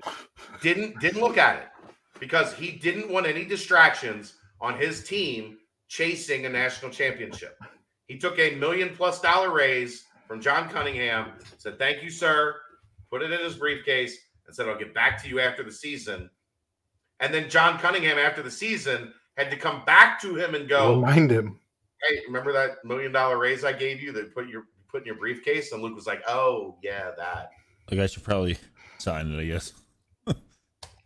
But who knows how that all plays out if Cincinnati ends up fifth. And they're going to a New Year's Six bowl, but it doesn't. Yeah, I'm glad we don't live in that timeline. Yep. We Yeah, did that's not it. live that timeline. We don't lived talk the about that. timeline where Worry Luke about it. Fickell is a man of his word. His word was, "I'm not entertaining anything until this team is done with its journey." And that anything included taking $1 million+ raise from the school he was at. It's like saying, That's how much a man of his word Luke Fickell is. what if we live in a timeline where those heels belonged to Amy? Yeah, they were to the compliance chick, and I think that's where things went horribly wrong for Michigan State. Some Well folks may played. have picked up on that. Well played. Yeah. I had it. Yeah. Oh, no way. But So I guess- instead, Michigan State has maybe jumped the gun and dropped the bag on a not so good situation. So outside of the press conference, Ed, I know you watched the game. Jeff, I know you talked about the game on Sunday. I talked about the game last night. But are there any other takeaways that you had from the Tulsa game, just to make sure that Ed did have reason for Start watching with the Ed. game? No, I mean, I think we all saw what happened, right? It was a good game up until the 7-minute mark of the third quarter when it was 31-21. And from there, nobody scored. And unfortunately, Tulsa tried to make their way back. It was a very physical game. I mean, super physical. I think there's some stupid fouls, penalties called, but It's not soccer. sorry, I know. Thank you. I think there's some stupid penalties called. That targeting was not targeting. But I mean, like Luke said, fucking over Tulsa. I don't know that those were his words, but That's what he wanted to say in his head, but he had to be more professional. I think those were actually Chad's words, paraphrasing what he said. But I don't know, Jeff. Do you have anything more to add on what you talked about on Sunday? I mean, Check my notes. I did send Chad a message earlier because he sent me a thing and said, "You're a professional podcaster now," and I said maybe semi-pro because I did write down a note from the game that I wanted to talk about because I actually thought it was a well-designed play, which I'm now hearing is one that they've employed in the past, or at least a version of. The Joseph DeGuara. Yeah, that one. So Yeah. I watched it and I rewatched it and I was like, man, I really like that play design. For those that don't know, it's the play where it was a play action. Ben Bryant looks off into the flat at Jaden Thompson, the corner bid on it, and Tyler Scott was wide open on a go route, and it was a touchdown, 61-yard touchdown. I wanted to bring it up and talk about it Sunday, but Dave and I pulling it got up. to Give me a second. I'm pulling it up. okay. Justin. I know that's where I'm at. I was looking at my notes. I did have one other note. I went to a youth football game here in Milford on Saturday, and there were more fans there than there was at the Tulsa game. Here's a question I want to throw your guys' way. Are you concerned at all about this team scoring in the second half? I know we had talked about, Chad and I had talked about them needing to start early more often. But now I find that scoring in the second half when you score early is starting to be a concern. You want to go first, Ed? I mean, yeah, it's absolutely a concern because, you see it in so many games where momentum is built in the second half, and if another team goes on a run and we can't score in the second half, I mean, yeah, it's absolutely a concern. But I don't know. It was Tulsa. Here's the play. I did find it. I am bringing it up right now. I'll talk about. I'm not really too concerned about it. I think that there's to be honest with you, I think that UC is kind of working just kind of through some things to see really where everything's going to fall. Look, they're not going to always be able to throw go routes every other play and score 38 points and a half and then back it up in the second half that way. I know it comes down to some of your key points, Aaron, that you make on the nightcap on Fridays. Taking care of the ball. Just take care of the ball, run the clock out in the second half. That's what's got to be, and not be like super exciting football there. I'm okay with it. Just get the win. I agree with Francis here. That one of the key takeaways was that the run defense was much improved versus Tulsa compared to last year. So here's the play, Jeff, that you were wanting to see. Yeah, it's a great play design. I mean, it's probably gonna. Hey, producer, make that bigger. It's probably gonna buffer a lot, but If you notice, Jaden Thompson throws his hands up in celebration even before the pass is thrown. Or Wasn't right there as a the pass play? is thrown. Wasn't there a play just like that ran for Travis Kelce in a bowl game? Maybe. I feel I like don't know. there was. I was worried It's if I made it unfortunate. bigger, it would buffer more, but we're She good. said. I don't think that's how that works. I mean, it's not super smooth, but everybody gets the point there. Jaden Thompson comes across the middle into the flat. Corner bit on it, and Tyler Scott was wide open. So I believe Chad is going to step away for now. He's got to record his nightcap for tonight. Nightcap. That's going to go. It'll go live probably a little bit later after they record it and get it posted. Again, I he's believe- with the AAU coach for Jizzle James, Steve Reese. I think was it Steve? Yes, Steve Yeah. Reese. Yes. So that'll get posted later. I'm sure that will be a very interesting conversation to listen to. Those of you who are sticking around, we do appreciate it. Even though that our fearless leader is not here. Right. We're good too. That all said, Ed, did you have any other takeaways from the game? I mean, obviously, you went back and watched the game. I know you were watching FC Mid-Cincinnati lose another one. Oh, Actually, that was their first loss since July. So if you want to say another one, that's fine. Whatever. They had more than one loss, did they not? fair. And moving on from that, for those of you that are sticking around, we typically devote a little bit of a kind of a timeline to each topic, and then it gets blown up like that. Kind of like it was an homage to Pardon the Punctuation. Or I'm sorry, Pardon. pardon the interruption, Yeah. where we stole the name. So Hard. Fair. So we are live on our channel, and we'll probably be on Bearcat Journal every Tuesday night now as well. Yep. Simulcasting, as it were. I know a lot of you jumped in for the Jizzle James commitment and talk, and then turned it into an ad hoc little mailbag, which was a lot of fun. It was a lot of fun, actually. We've cruised across. I know Aaron and I have beat the UC Tulsa game to death across a couple of podcasts and nightcaps and the like over the last few days. We talk about all things Cincinnati sports here. Even Ed gets his FC Cincinnati talk in. So if you want to jump over to, I mean, Pardon the real quick Punctuation's though, YouTube if and we just touch on it subscribe. for 1 second. Jesus, Ed. FC Cincinnati. Yes, they did lose on Saturday night. It's fan appreciation night. It was electric. I think Bob Castling, you should go check that out sometime. It was electric in that place. Unfortunately, they did lose, but also Orlando City lost on Sunday. So that does mean that if we win on Sunday, we are in the playoffs for the first time in MLS history. Well, our history in the MLS. So check out the game on Sunday. We've got some dogs out there, some players. So there it is. I was done anyways.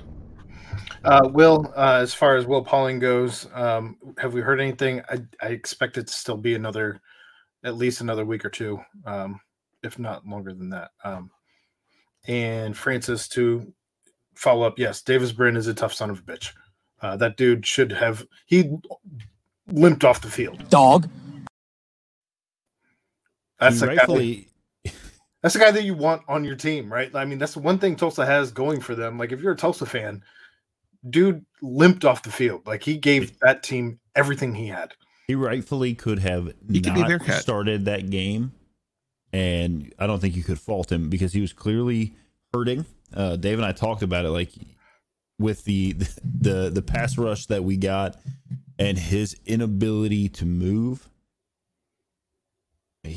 It caused a lot of issues. I mean, 11 sacks, countless quarterback hurries, and mistakes that were made back there.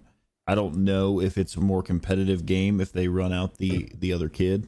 I unfortunately don't. I think it's Braylon Braxton. Is that his name? Aaron? Yes. You know? Yes. But yes, all the way back to your point, Francis.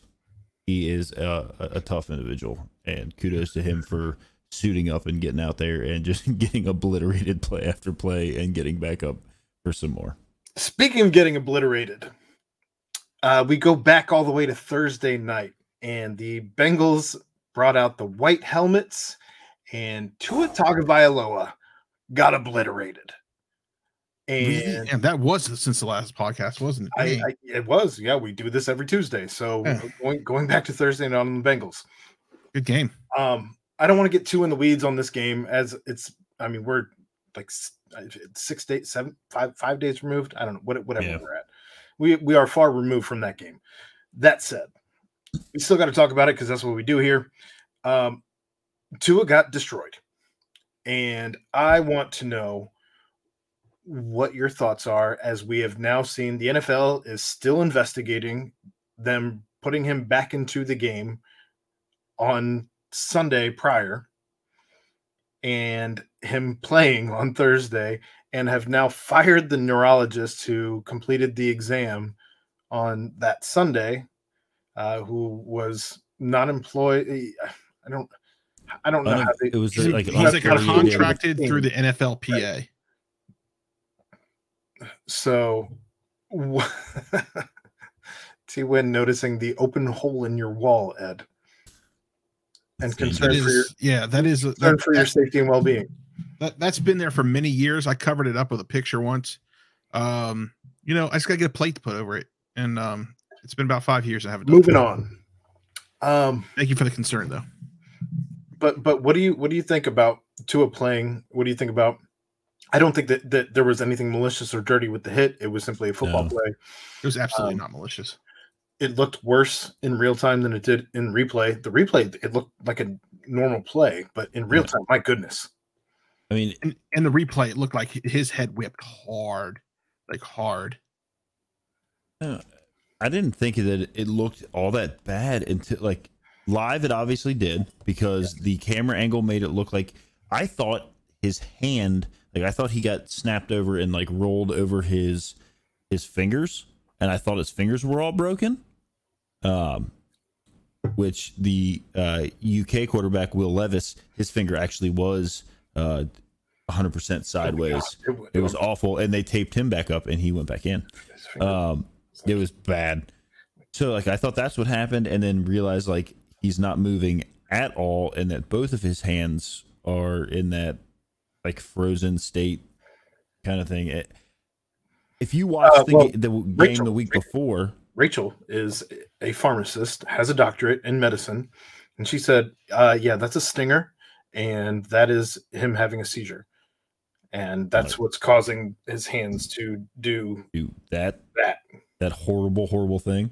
I mean, like terrifying. I'm super glad that he was able to get to UC Hospital, like UC works miracles. I've seen it before. Not that he necessarily needed a miracle, Ryan Shazier, but they took good care of him. You never want to see somebody get hurt in any kind of like fashion that it's gonna like live with them forever. Right.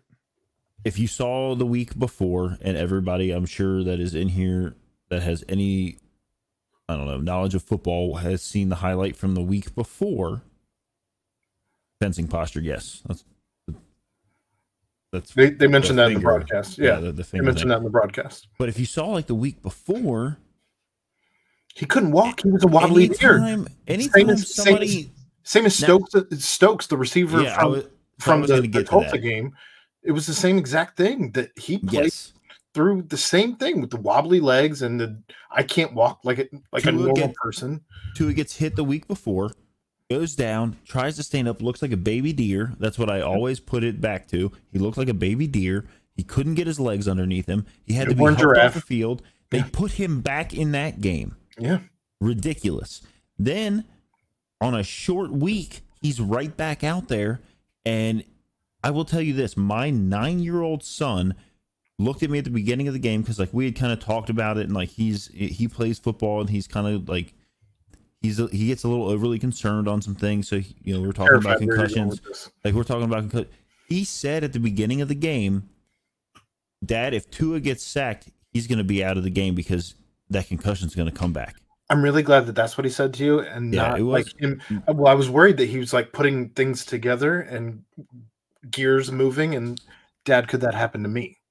Well, he's asked those things. We talk about it. It's a very real thing. He plays football. He knows that he could get hurt playing football. But that's why we learn to tackle. That's why we learn to do things the right way. And if there's any injury that happens, like, I told him flat out, like, if you get hit in a game and you can't stand up afterwards, like, well, and that's you're where not going back in. That's where fake John Goble is right now. If you get up looking like you just took a shot from Tyson, you should not be allowed back on the field. End of story. They were talking about this at halftime, and they talked about it again in the post game, that same game, where they have spotters throughout the crowd sitting in the stands to watch for these types of things that maybe they aren't seeing on the field because they have just different viewpoints, right? To where they're looking for these types of things. I don't know how you have all of these firewalls in place and it still goes through. Happened. It still goes through all of these processes, and at some point somebody has to be culpable, and I don't think it's just the neurologist who said it's okay for him. Okay, let's be honest. That's the scapegoat that they're gonna hope to ride. It's the whipping this wave out, right? 100%. And if he did make that call, whatever, and you've got people on Twitter that are like, but did he make that call? Did he? You're not a doctor. Did he make that call just on paper, or did he make that call because somebody else in that tent was telling him he had to make that call? Right. Like we don't know that these things. Tua. Right. I mean, look, players, especially at that level, are not going to say, "Okay, put me on the bench." They're not going to protect themselves. There's a podcast. Going back to the kid from Tulsa, Stokes went back in. He went back in after his hit, which looked even worse than the Tua hit. He was wobblier. You have to take people's helmets. You've got to. And this goes all the way back to, and I know this is a Cincinnati podcast, and we don't talk in any kind of good light about the Steelers, but there's a clip from, I believe it's the I Am Athlete podcast with Ryan Clark and Mike Tomlin are in there, and they're talking about a game in Denver because Ryan Clark has sickle cell. And the first time they played there, he almost died. He did. And he never played there again. The second, the next game that they went there, he had a team of doctors tell Mike Tomlin, he's good to go. We've checked everything out. He'll be fine. All is well. And Mike Tomlin said, I don't care what you bring to me. You aren't playing. You're not going to play there. Oddly enough, I mean, this is a complete side note, and I don't expect you to have an answer. And I don't expect anybody to have an answer, but knowing that is a prevalent disease among the African-American community, if he doesn't have an African-American coach, I don't know that same call is made. I would agree with that. That's fair. But the thing is you hope that it would be made. You hope that these coaches I have no confidence I have no confidence in any coach among the NFL, especially because your job is not secure. Their job is always connected to wins and losses. They're connected to wins and losses. Yep. And if it's one of your best players, it's probably pretty hard for you to make that call. But you would hope that any coach from a peewee level to a professional level is going to look at a player and say, this is not a good situation for you. I'm taking your helmet. And that didn't happen for Tua. And I don't care. Look, I'm not a doctor. But I can tell when I see somebody that's stumbling across the field and can't stand back up, that is a professional athlete and can't get their own feet underneath them after they take a shot. You don't need to go back on the field. You're getting paid regardless.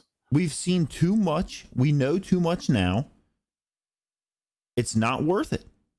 Don't do it. Keep them out of the game. If it happens to Joe Burrow, if it happens to anybody, T. Higgins, mix any of the guys that we've got on our team here, they don't play. And you have to, and I get it, like some fans might be like, oh, you got to be tough. It's not about that. This is a sport. It's a kid's game. It's something that they're out there playing. It's not worth giving up the rest of your life over because you go back out there and take, they keep talking about the second shot syndrome or whatever it is, second hit syndrome. Like, it's not good. So switching gears, because we could talk about this we're already an hour 55. Just real quick, T-Gwyn, I fixed. T-Win. T-Win, sorry. I fixed the whole situation. Good job. I covered it up with a graded Kenyon Martin card. Of course you did. He expects you to have his jock strap there next time. In any case, signed, of course. In any case, going back to the Bengals game, though, 27-15 was the final score. And the last thing I want to ask about is we talked at length a couple weeks ago, even last week, about this offensive line. Offensive line is starting to get things in place. And now that we're in week 4 and week 3, crazy that they're finally starting to gel together. This goes back to our point. Obviously, you don't want to see an injury happen, and that hasn't happened yet. Put them together in the preseason. So some snaps. Real quick, I had that in my notes. I have this in my notes as well. Yes, they're gelling together to protect Joe Burrow. 2 sacks in 2 weeks. Yeah, they're gelling together to protect Joe Burrow. But is it them, or is it Mixon in the running game that we can't get going? I think those are 2 different questions. Yes. Mixon did have a meeting with the offensive line. That was put out today. Yep.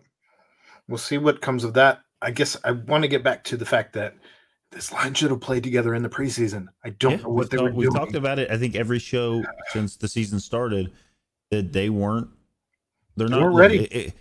You take all these pieces and you put them together, and on paper they're supposed to be like a functioning offensive line, and they clearly they weren't comfortable where they're at. We talk all the time about UC being day one ready for football, for basketball. When they move to the Big 12, you want your offensive line for a professional football team to be day one ready, not, hey, this is the first time we played together, guys. Let's go. Right. Crit Keeper brings up a great point that we really don't have time to get into. Mixon has apparently been tipping. That's been something that's been flying around on Twitter. He's been tipping when he has been on a running play as opposed to a pass play, he's the way he's setting up. He's either standing straight up or they're allowing the other team to steal signs, Ed. Yeah, I understand what you're saying. Thank you. I wanted to make sure you got it. You seemed confused. You had that confused look. Well, at first I was confused, but then I understood. A couple things to round this off. I love the white helmets. I've heard from some people that they want them like permanent. I don't agree with that. No. They have to be like a 1, 2, 3 off during the season. Yes. It's nice to like get that little change up, whatever. The atmosphere there appeared to be much like a college football atmosphere. Dave and I talked about it on Sunday. They were making each game like its own event. It's not just this like, hey, let's go watch the game. They're kind of theming things out. That's amazing. And I think the Bengals are on the upswing here. Okay, all the AFC North teams lost. Go ahead. Last thing I want to bring up before we move on from the Bengals, I feel like you were kind of putting a nice little bow on it. So I did want to bring up, I want to ask you guys real quick. Are you concerned that we have played 3 backup quarterbacks and have 4 backup quarterbacks, right? We have 3. No, 3. Teddy. We have Joe Flacco. We have, oh yeah, that's right, because he was technically that's a good point. Yeah. Trubisky is now a backup. Yeah. I can't imagine him starting next week. So we have now played 4 backup quarterbacks. Because we always play worse against backup quarterbacks. And to be honest, I didn't know Teddy Bridgewater was the backup quarterback down there. And when they trotted him out on the field, I was like, it's not like there's really, I don't think, much drop off there. It doesn't concern me. He's been successful in Cincinnati before. Let's just say that. Right. We're going to I think it is what it is. Everybody's. It's like when people complain about the white helmets for the UC Bearcats. Like, I think it's a non-issue. Just wanted to know if you were concerned at all that they've now played 4 backup quarterbacks and have 2 wins to show for it outside of. Hey, first place in the AFC North. Although I think the Browns maybe hold the tiebreaker or whatever. Moving on. Do your thing, Ed.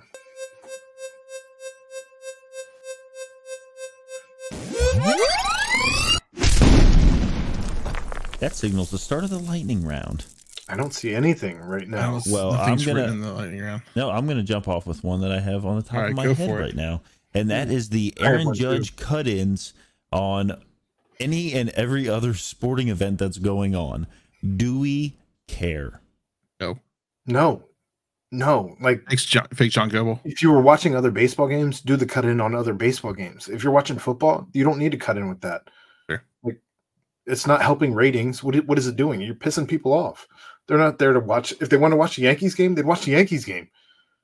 I'm glad we're on the same page because I hate it and I love baseball, but I was watching the Tulane game. Shocker.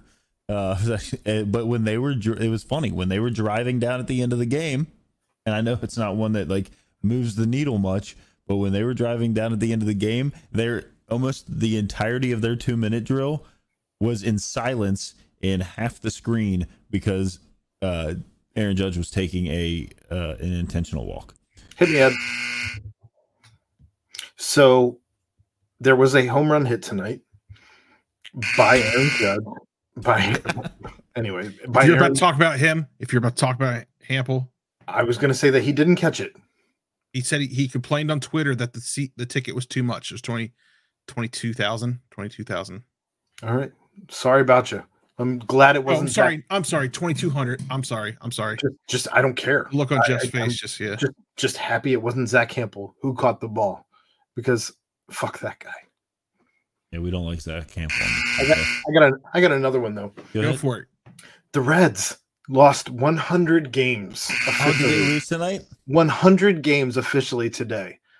The only shining star to come out of this season for the Cincinnati Reds, maybe not the only one, but the biggest, brightest shining star. Yeah, I went past the buzzer because F your buzzer right now. Hunter Green is going to be a dude. And I look forward to seeing just some of the young pieces flourish and develop before we trade them off, because we can't afford to keep any of them because this ownership group sucks. All I'm going to say is, in my lightning round ender here is part of the Punctuation YouTube channel. Go like, subscribe, drop some comments. Bearcat Journal, go like, subscribe, drop some comments. It helps us all out. We've been doing this for a while. We cover all the Cincinnati sports on this. I know there's probably a ton of people who have never even seen any of our faces.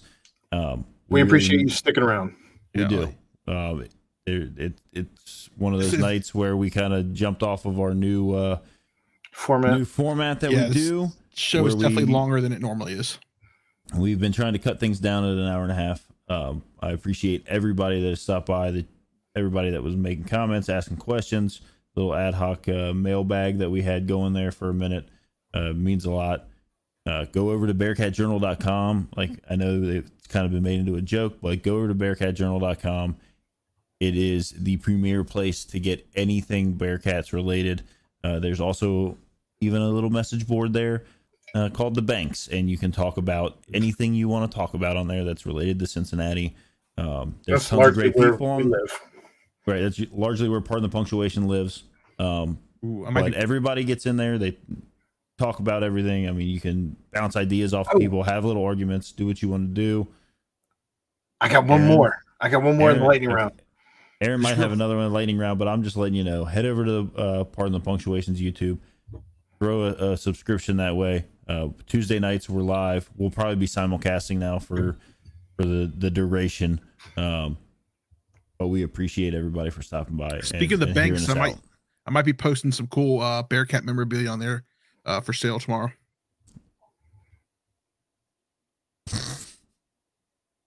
That's Ed. Go ahead, Aaron. What's your final? I blanked. Why did you? It took so long. I did. Wasn't me. It was. Get us out of here, Aaron. Oh, and a bum. I was gonna say, there's no bum of the week.